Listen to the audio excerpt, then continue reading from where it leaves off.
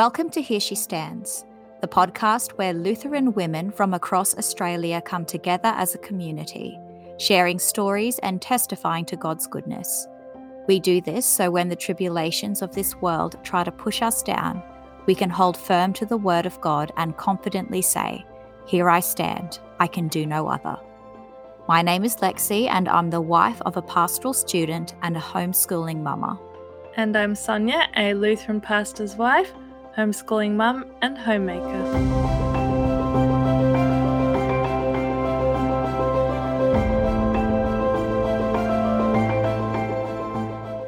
Today's guest is Brianna Graham from Lowood, Queensland.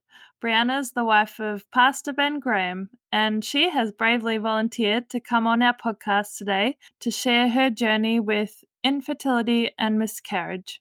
I know there are a lot of women out there suffering similar struggles, so this is a very important topic to talk about.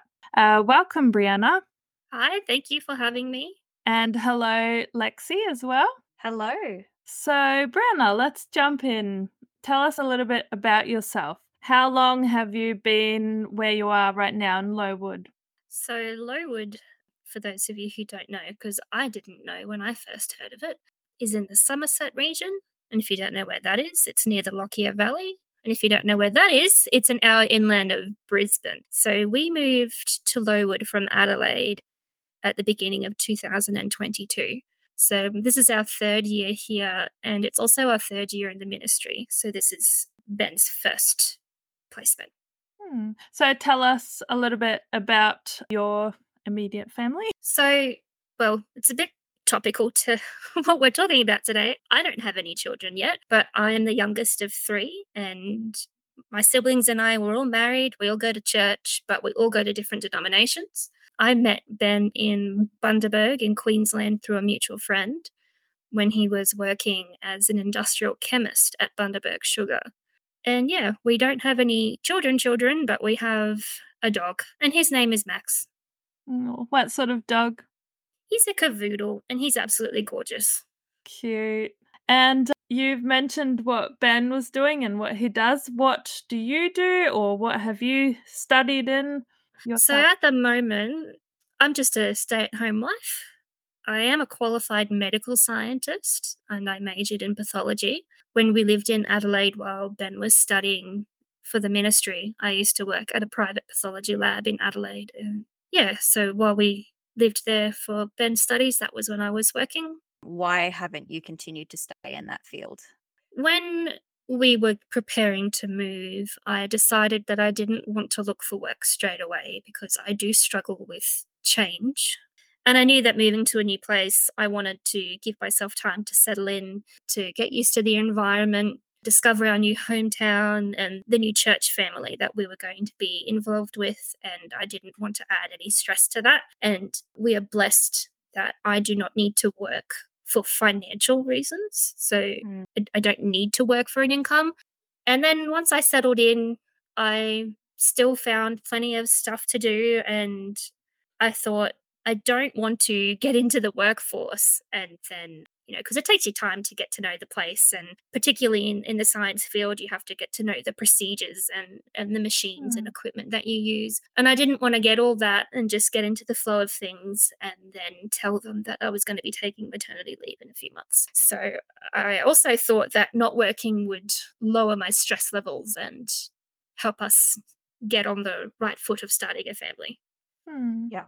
And on a different topic, did you grow up Lutheran? No, I grew up Presbyterian. I did go to a Lutheran primary school that had weekly chapel services, and that is actually the church where I learned the Lord's Prayer and the Apostles' Creed. I learnt the Ten Commandments at my Presbyterian church. So if you think about it from a catechesis standpoint in the Lutheran church, I did 2/3 of my catechesis in my primary school years. But I obviously had to start thinking about the Lutheran church in a more comprehensive and serious manner when I was dating a pastor-to-be. Yes. But that was a very incredible journey for my faith. It makes you really question when you've been raised in a certain sort of form of believing in things, you just sort of accept them. And then when you see them from a different way and realize these Christians cannot all be damned. Like, they can't be doing anything too wrong either. Why do they do the things that they do? And why do I do the things that I do? So, yeah, it was a really good learning curve, really good journey. And it's a continual journey. Yeah, for sure. I think it is for everyone. Yes, and But I think it should be. You never wanna say that you've learnt everything. You wanna yeah, keep learning. even those of us that call ourselves Lutheran. Yeah, Yeah, we all hope that next year we will be 1 year wiser and more knowledgeable in our faith and in the Lord and in the yeah, scriptures. So you want to keep growing. Yeah, If you yeah. stop growing, then something's wrong. yes, So absolutely. when you got together with Ben, did you start attending a Lutheran church with him then, or? I did. Unfortunately, we didn't actually get to hang out much before he left for South Australia, which is another completely different story. You don't need to hear that one right now. But I thought to myself, something I could do is once a month I could go to the Lutheran church because I had been going with Ben while he lived in Bundy for every now and then. But I didn't make many close relationships there in those infrequent visits. So Mm. I ended up sticking with my church, which was a church plant at the time, because I think they needed that support. Yeah. Yeah. So, if you're happy to jump into the topic of your miscarriage and your journey on trying to conceive. So, what has your journey looked like so far? How long have you been trying to conceive? So we've been trying to conceive since about mid 2021. When we married in 2018, I was only 22 years old. So I was not ready. I mean, other people might be at that age, but for me personally, I was not ready to start trying for a family straight away. It took a lot of prayer and trust in God and his plans for us as a family unit for me to come good with the idea of falling pregnant and having a family. Mm. And in what way did you find out that there was a problem and that there were issues with you trying to conceive? So it had been some time of trying, but I wasn't too concerned at that point. But then one day, while we were still at the Lutheran College in Adelaide, I fell pregnant, and I didn't. I would not have realized had I not done a test at home and throughout this interview, I'm going to try and be as articulate and accurate as I can without hiding things, but I don't want to be too gruesome or graphic either. But I Mm. had some spotting that was at an unusual time in my cycle. And I thought, oh, well, next time I'm able to, I'll do a pregnancy test. And so I went to chapel with Ben as I did most mornings at the college. And all I could think about was, am I pregnant?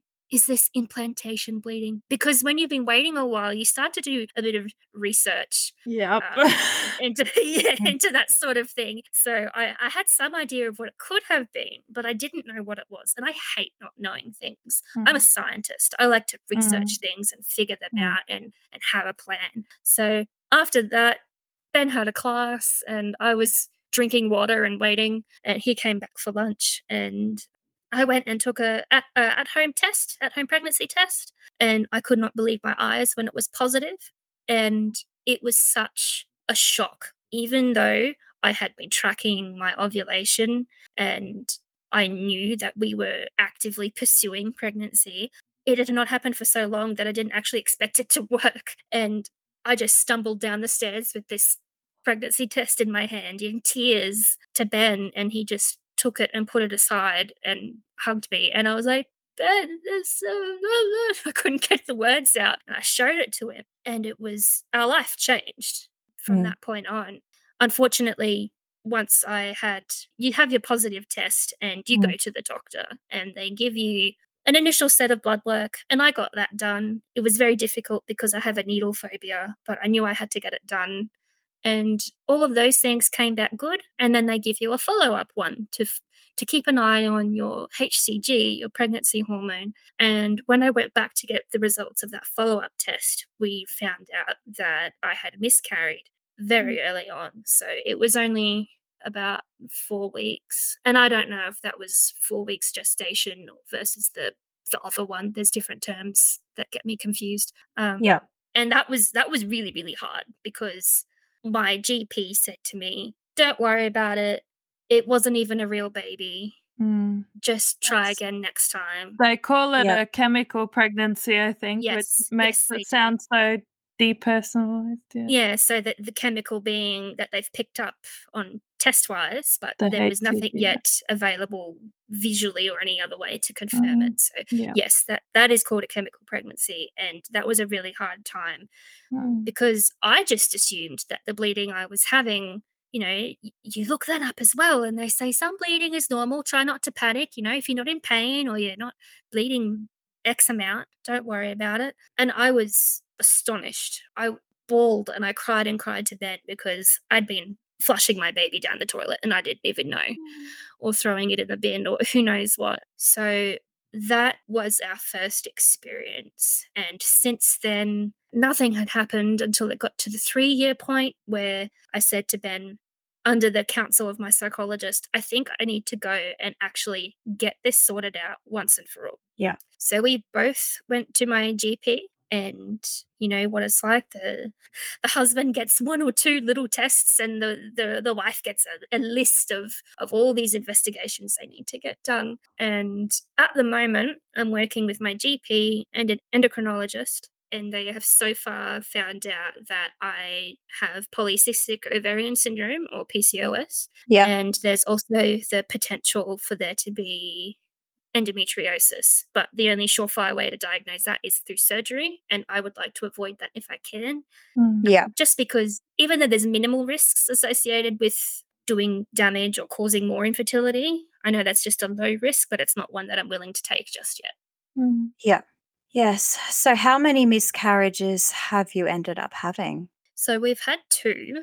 Yeah. That first one I just spoke about. And the thing is, had I not done that test at home, that bleeding that I had from the miscarriage would have happened around the same time as my period. So I Yeah. would have been none the wiser. So I made a new rule for myself: no more tests until you're late. Yeah. That was just something that I did for myself to help me with my mental state of mind. And yes, that was late 2021. And just last October, the end of last year, I went through what they call a silent or a missed miscarriage, where the fetus passes away, but the body doesn't remove it. So that was rough because I had some more bleeding again, but it wasn't as bad as the first time. So I just assumed, it's not too bad. If it's still happening tomorrow, I'll follow up on it. It was a Saturday evening. There was not going to be anybody open anyway, and I wasn't going to emergency. I did have a little bit of pain, but the next day on a Sunday morning, when Ben is obviously busy, I decided to go on to Health Direct, which is I think it's a government website where you can put in your symptoms and it will suggest to you whether or not you should see a doctor or go to hospital or go to emergency. And it suggested that I headed to emergency straight away. And I thought, I don't want to go by myself. And Ben's preaching. So I waited for him to come back and I said to him, look, I rang the Health Direct people and they said, we just don't like to take chances with bleeding and pain, Yeah. especially when you have a history, even if it's small. And so he agreed to take me to the emergency room in Brisbane. There is an emergency that's closer to home, but they specifically recommended a women's hospital. So I thought we'd better just do what they say. Otherwise, I could waste time going to another hospital just to be turned back, sort of thing. Yeah. So we went there and it was horrible because like I said, I have a fear of needles and they had to do that. And it took them an exceptionally long time to get the test results. But I went in there for a scan and the lady said, I can see you have one viable pregnancy implanted in the right spot and there's a heartbeat. Would you like to see it? Wow. And I said yes, hoping that that would make me feel better. And she turned the screen around and I looked at it and I didn't feel that rush of relief and, oh, I can see my baby. I'm so happy it's healthy. There was none of that. I still felt really anxious and stressed and I felt really bad about that. And that was a struggle that I went through. But they discharged me and said, follow up with your routine scans as usual. We can't see anything wrong at this stage. They did say there was a small hematoma there, so some bleeding, but they said that that can be normal and not to worry about it. So we went on with our lives and we told the family that we were expecting. even though we hadn't hit the 12-week mark yet. And everyone was, of course, happy for us. And then I noticed that my morning sickness started to improve, and I was a little bit suspicious. But I said to myself, I just got to take this win and roll with it. Yeah. and hopefully it'll be all good. And we went for my 8-week scan, and we were told that there was no heartbeat. And at that point, I suppose I had built it up in my head that it was a possibility that this would happen because, it's happened before. Yeah. And the lady left to go and get the doctor, and I looked at Ben and I said, I'm sorry. And he was, yeah, no, it's all right. It's not your fault or anything. Like I was expecting for that news to really bring me to tears or something, but I just felt sort of almost numb. I want to explain how I feel because I don't want people to think that there's a specific way that they need to respond to things. It Mm. doesn't make you a bad mother if you don't feel joy around every prospect of your pregnancy going well and utter sadness for every part that doesn't. It's an individual journey. So the doctor came back and said to us, you have 3 options. And the first one was to just wait and see, wait for the body to catch on. As the HCG hormone begins to come down, the body might figure out what's going on and expel the pregnancy on its own, which is the option that I initially went through. Mhm. The second option was medication, and the third was surgical intervention, which is a DNC or dilation and curettage. I wanted to avoid that if I could, because again, even though it's low risk, they're still poking around in sensitive places, and there is a chance that they could cause some damage. But I opted to wait, and I waited a month from when I found out, and nothing had happened. And it was coming up to that time of year for Christmas, and we had Yeah. family events to go to, and I didn't want to be worried about something happening during that time. And I still also had pregnancy symptoms. I still had mild morning sickness. I still had fatigue, all the other wonderful things that come with pregnancy because that hormone was still high. So I opted later on to go for the medication route, Yeah. which was tricky because it's abortion medication. And I'm not here to talk about abortion, but it was something that I had decided that I would never do. And when I had those pills in my hand and realized what they were, I was like, I just can't believe that I'm going to be putting these into my body. But we had checked once, twice, thrice. There was definitely no sign of life down there. Yeah. And I had a midwife that was looking after me through all of this, and she prepared me for the worst, and it was not as bad as the worst, thankfully. Praise Yeah. God. So it was unpleasant. It was not a good experience, but I was able to do it in the comfort of my own home. I didn't Mm. have to go to hospital and be monitored or anything like that. Yeah. May I ask, did the miscarriage happen quite quickly, like over a course of a few hours, and then, the bleeding takes a while to settle down, like, a week or 2 or 3 weeks? Or was it something that did the miscarriage go on over a couple of days? So I asked my midwife if she could help me figure out when it might have happened between when I had the scan that said that everything was okay and the Mhm. scan that said things were not okay. And it would have happened within that week.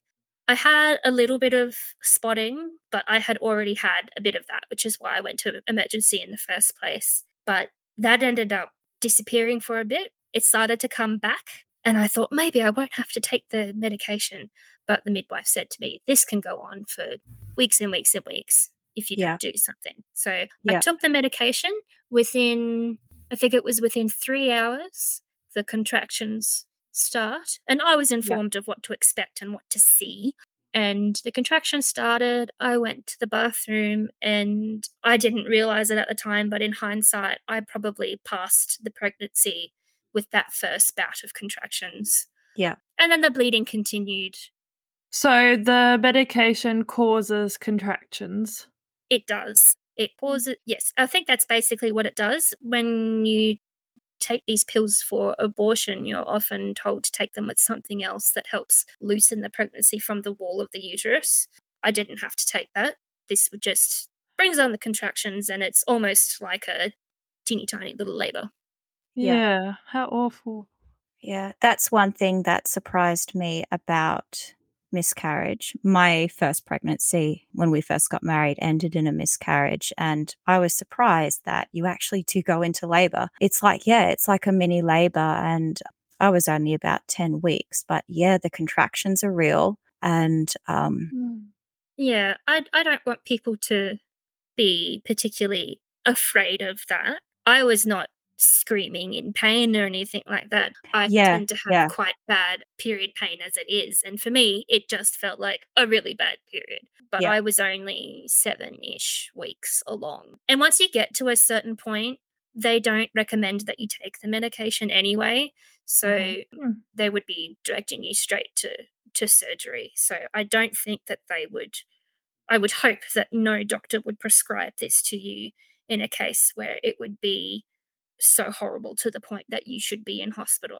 But that Yeah. was a warning they gave me. They said, Yeah. if you can't manage your pain with Panadol and Nurofen, they even prescribed me codeine, which I didn't need to take, thankfully. If Mhm. they said, you cannot manage that pain, you come to hospital and we'll look after you. So Yeah. there's always a backup. They had Yeah. a plan in place for me, which made me feel comfortable. Yeah. Yes. Yeah, I had that backup plan as well, and the hospital where that I went through was very supportive. And yeah, I like what you said, that women don't need to fear a miscarriage, even though it is not nice emotionally and spiritually and physically. I didn't need any pain relief for it, though I know that all women, not every woman is the same, and that everyone's story may be different. But yeah, so as you were going through all these challenges and as you were going through, trying to conceive and then having your miscarriages, what thoughts and feelings were you experiencing? I was really struggling on a faith relationship with God at this point because Ben and I, had been praying for years that we trust that when you give us a pregnancy, that it will be in your good time and that it will be Mhm. when we are truly ready. And to have it taken away from you, you can't help but wonder why. And I was absolutely questioning God. I don't think I was saying, you're wrong, you shouldn't have done that. But I was desperately seeking answers as to why he did it. Mm. Am I not ready? Is there something I have to do? Are you trying to tell me something and I'm just not listening or not figuring it out?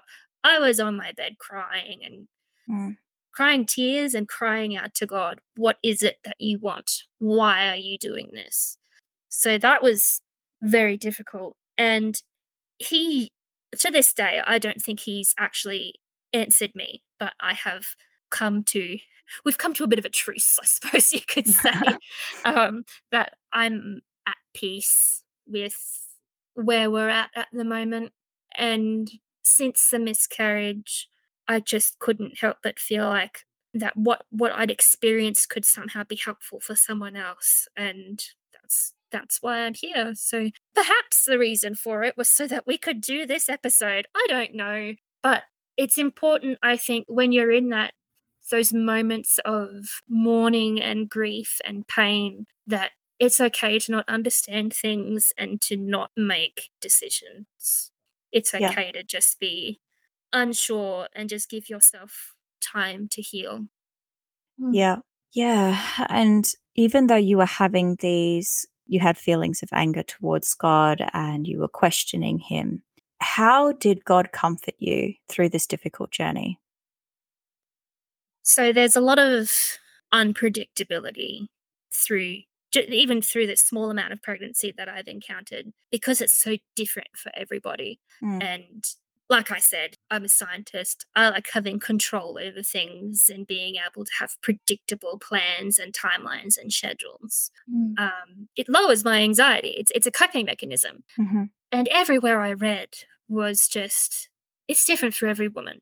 We can't tell you what it's going to be like. It's different for every woman. I had to trust in God every minute of every day that he would sustain me and get me through that rough time.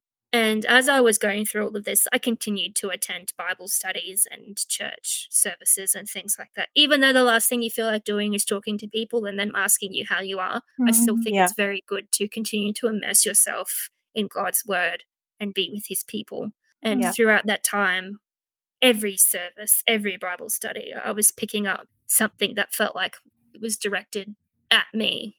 And I would go onto I've got an ESV app, and I could favorite or highlight or tag verses that struck me. So the first thing that struck me was Romans 8:28, which says, "And we know that in all things God works for the good of those who love him, who have been called according to his purposes." And I thought, this doesn't really feel like it's for my good. So does that mean I don't love God enough? And I don't think that's the reason, because there's no way that we can do anything that's enough. We don't earn our salvation. And then I thought, well, does that mean that this trial is for my good? And it might be, even if I don't understand why that is. But that was the beginning of, I feel, God speaking to me through this time. Mm. The next thing was Romans 5:3 says that we rejoice in our sufferings. I'm not sure if the writer Paul necessarily meant that you need to be happy about the suffering that you're experiencing. I think perhaps he meant it's important to continue to rejoice in the good things that you have, even amidst the suffering. And we can do that because we are assured of our salvation in Christ. We can look to our baptism, we can look to the sacraments, all those wonderful Lutheran things that we can and not just explicitly Lutheran, but that is a large emphasis that Luther put on things like baptism, is that they bring comfort and assurance. Yeah. So yeah, I also think it's very easy for us to think that Jesus couldn't have faced all the trials we do today. You hear that Bible verse, he was tempted in every way, or whatever it is. And I'm like, oh, well, Jesus was a bloke. He obviously was never pregnant. He never miscarried. He lived in such different times. But God the Father knows exactly how it feels for a child to die. And it was his only son. And even though he knew that his son would rise again on the third day, God is merciful. I don't expect him to raise my child on the third day or anything like that, but perhaps I will meet them in eternity. And I trust that wherever this child is or is going to be, that God's got it all under control. He loves his little ones. Yes, that's beautiful, Bria. I've actually got tears. I know, me too. I don't know how you're keeping such a straight face. I'm like, don't cry, don't cry. Yeah, I'm crying. I'm sorry. No. I've had a lot of time to think and reflect on what it is that I wanted, and for leaving myself open for God to speak to me about what he wants me to say. And Christ's crucifixion, you remember it every Sunday, or however often you see a crucifix or partake in communion. And it gets so easy for it to just wash over you and not particularly evoke any particular emotion or anything like that. It's just another Sunday. But he took on all sin so that he could defeat death. And he has. And I take comfort in that whilst I couldn't do anything for my baby, he certainly got it all under wraps. He does. Yeah, that's right. One of the beautiful things that I have come to know about suffering is that it does give us a glimpse into what God goes through and what he experiences, especially Christ. He's the man of sorrows. And so quite often when we're suffering, we comfort each other by saying, and it's true, it's completely true that the Lord sees you and the Lord knows you. And that's completely true. But it kind of struck me just recently. I can't even remember what Bible passage it was, but I will look it up and I'll try and post it in the show notes, that our suffering actually connects us to Christ, and it gives us basically a behind the scenes of what Christ went through regularly every day, being the man of sorrows. And it helps us to understand him better as well, which I think is really beautiful. And I love how you've been able to approach this topic so beautifully. Oh, thank you. So what comfort and advice do you have for women who are experiencing a similar journey? So I have a few Bible verses that I'll just briefly touch on while we're continuing to talk about our loving Father in heaven. Mhm. Ben and our wedding psalm was Psalm 136, partly because we liked what it said, but every second stanza is the repeated line, "For his steadfast love endures forever." And we were having a wedding that didn't all have Lutherans that were used to responding to reading. So we thought this will be great. All the other people can figure out how to do the response and it'll be the same line, it'll be good. But his steadfast love does endure forever, and it's for all of us. Psalm 139 starts with, "O Lord, you have searched me and known me," and continues with, "You are acquainted with all my ways." So he knows when we're suffering. He knows when we're feeling lost, and he Mhm. knows what we need as well. So knowing that he is acquainted with all your ways and that he knows you, you know he's with you as well. Yes. Proverbs 16:9 says, "The heart of a man plans his way, but the Lord establishes his steps." So whilst we've tried to plan to be pregnant and have a family, it's not come to fruition yet, but Yeah. we need to be careful that we don't try and take the reins, but let the Lord establish our steps. Yes. Isaiah 40:11 says, "He will tend to his flock like a shepherd. He will gather the lambs in his arms. He will carry them in his bosom and gently lead those that are with young." And that spoke to me because whilst I'm not with young anymore, I was, but Mhm. he gently leads them and he loves his children and he will carry them in his bosom. And I just felt that that was a beautiful depiction. Isaiah 54:10, "For the mountains may depart and the hills be removed, but my steadfast love shall not depart from you." John 14:27, "Peace I leave with you, my peace I give to you. Not as the world gives, do I give to you. Let not your hearts be troubled, neither let them be afraid." These are all things that comforted me in my time of struggle. Romans 8:38 and 39, "For I am convinced that neither death nor life, nor angels nor rulers, nor things present nor things to come, nor powers, nor height, nor depth, nor anything else in all creation will be able to separate us from the love of God in Christ Jesus our Lord." So those were a bunch of verses that I experienced and had read to me in that time of miscarriage. And it was just, I felt so seen. I even looked up Mm. towards the heavens and I was like, I see what you did there, God. Yeah. You had that there for me. And in all that trials and sufferings and uncertainty and questioning, I knew that he loved me and I knew that he was with me and I knew that he would not leave me. And I know now that he is still with me. Yeah. So people can have faith and take comfort in that. But from a more secular kind of approach, I suppose, some, I won't call it real world applications because the Bible is very real and you can definitely apply it to the world, but on a different sort of tone. I always wanted a textbook answer. I wanted to look something up and get an answer. I'm sure many women have. How soon does morning sickness start? How long after bleeding does miscarriage occur? How painful is miscarriage? What does miscarriage look like at 7 weeks? The answers, it's different for everyone. Yeah. So I think it's really important. I was blessed that I already had a support network. So if you have one, lean on them. If you don't, look into finding one. Family, friends, church. My GP was the one that got me in touch with a wonderful support network at my closest hospital. Like I said, the midwife in charge explained everything to me in as much or as little detail as I wanted, and she prepared me exceptionally well for the process. She was always just a phone call away if I had any questions. She'd call me to check how I was doing. She said, "Tell me when you're going to take the medication. I'll call you that day and see how you're going." Mm. If you don't have a church family, but you would like prayer, I actually asked my husband, Ben, if someone completely random that you didn't know was seeking counsel or prayer and they found your number and they called you and said, "I am struggling. Would you pray for me?" He said, "Yes." And I'm sure any pastor would be happy to do that for you. Mhm.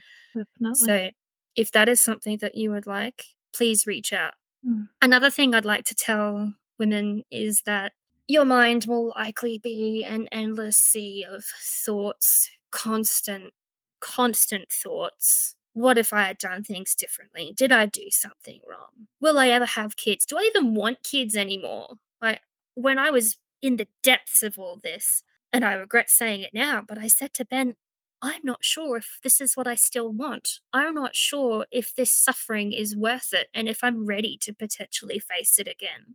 Mm. But that's why you don't make decisions when you're when you're hurting. So since then, Yeah. I've changed my mind and realized this is actually something I really do want, and I'm Yes. willing to keep going ahead with that. But yeah, am I prepared? The possibility of going through this again to start a family. You're going to go through a lot of emotions and hormonal changes, and as hard as it is to wait for things to settle, again, try not to make any big life altering decisions. Take some time at home if you can to heal mentally, physically, spiritually.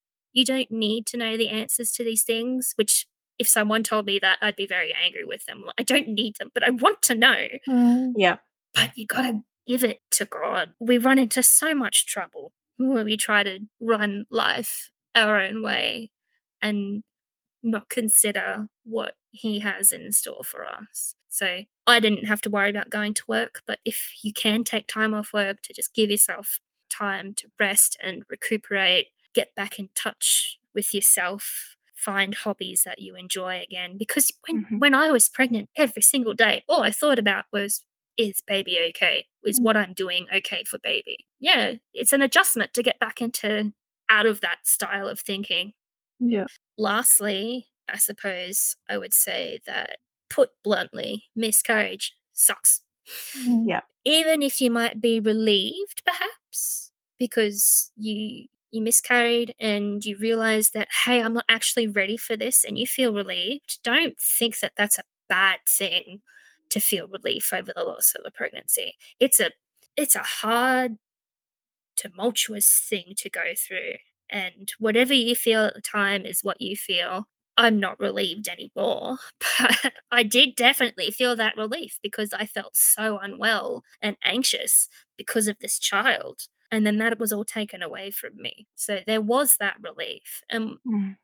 I'm still sad about it, but I'm just trying to say that those sorts of feelings are acceptable and you shouldn't beat yourself up about them if that's what you're going through. But miscarriage, it is manageable. And there are people that have been trained specifically to help you through these times. And they do it because they want to. Hopefully, it's Yeah. not just for the money or something like that. But Yeah. all the people that I know in gynecology, midwifery, all that sort of thing, Mm. they are lovely people that care about you, and they've put in a lot of time and money and effort so that they can understand your body the best that they can, so that they can support you when times like this happen. And when good times come around too. Yeah. Mm. And so, Brie, just moving your advice, what advice do you have for people who know someone, who know a woman who is going through the same thing? And what is something that they can say to these women that is actually encouraging and comforting? Because I know that sometimes we want to be encouraging and we want to say something that will strengthen them, but sometimes it just comes out awkward, or Or sometimes it wrong. just, or wrong. Yeah, or wrong. Yeah. Sometimes words just don't cut it. So there were some people that said to me, the whole rigmarole, I'm so sorry, blah, blah, blah. And they said to me, if there's anything that we can do for you, just let us know. Mm. And I said, thank you very much. I don't know what that is just now, but if I think of something, I will let you know. And so that was comforting for me. I had some dear old ladies come up to me and said, I've been on the same boat. You're not alone. And then they share some of their faith journey with you. That can be comforting. Yeah. Something specifically encouraging to say. I'm just trying to think, what would I like someone to say to me in that time? And I think just putting out there that you're thinking of them, that you're praying for them. If you feel so inclined and you've been through a similar situation, you can offer that sort of, if they want advice or they just want you to listen to them. I think the biggest thing is just knowing that you are there to support them should they need it. Mm. Yeah, I but was thinking it might be unhelpful to offer sort of fixes or why don't you try this or why don't you try that? I feel like I think if they ask for that, then you could offer. But for me, I don't think that would have been helpful because there was no bringing baby back. So Yeah. that cannot be fixed. Yeah. You just have to keep putting one foot in front of the other and letting all these people support you along the way. Yeah. And they are offering their support because they want to, because they love you. So Yeah.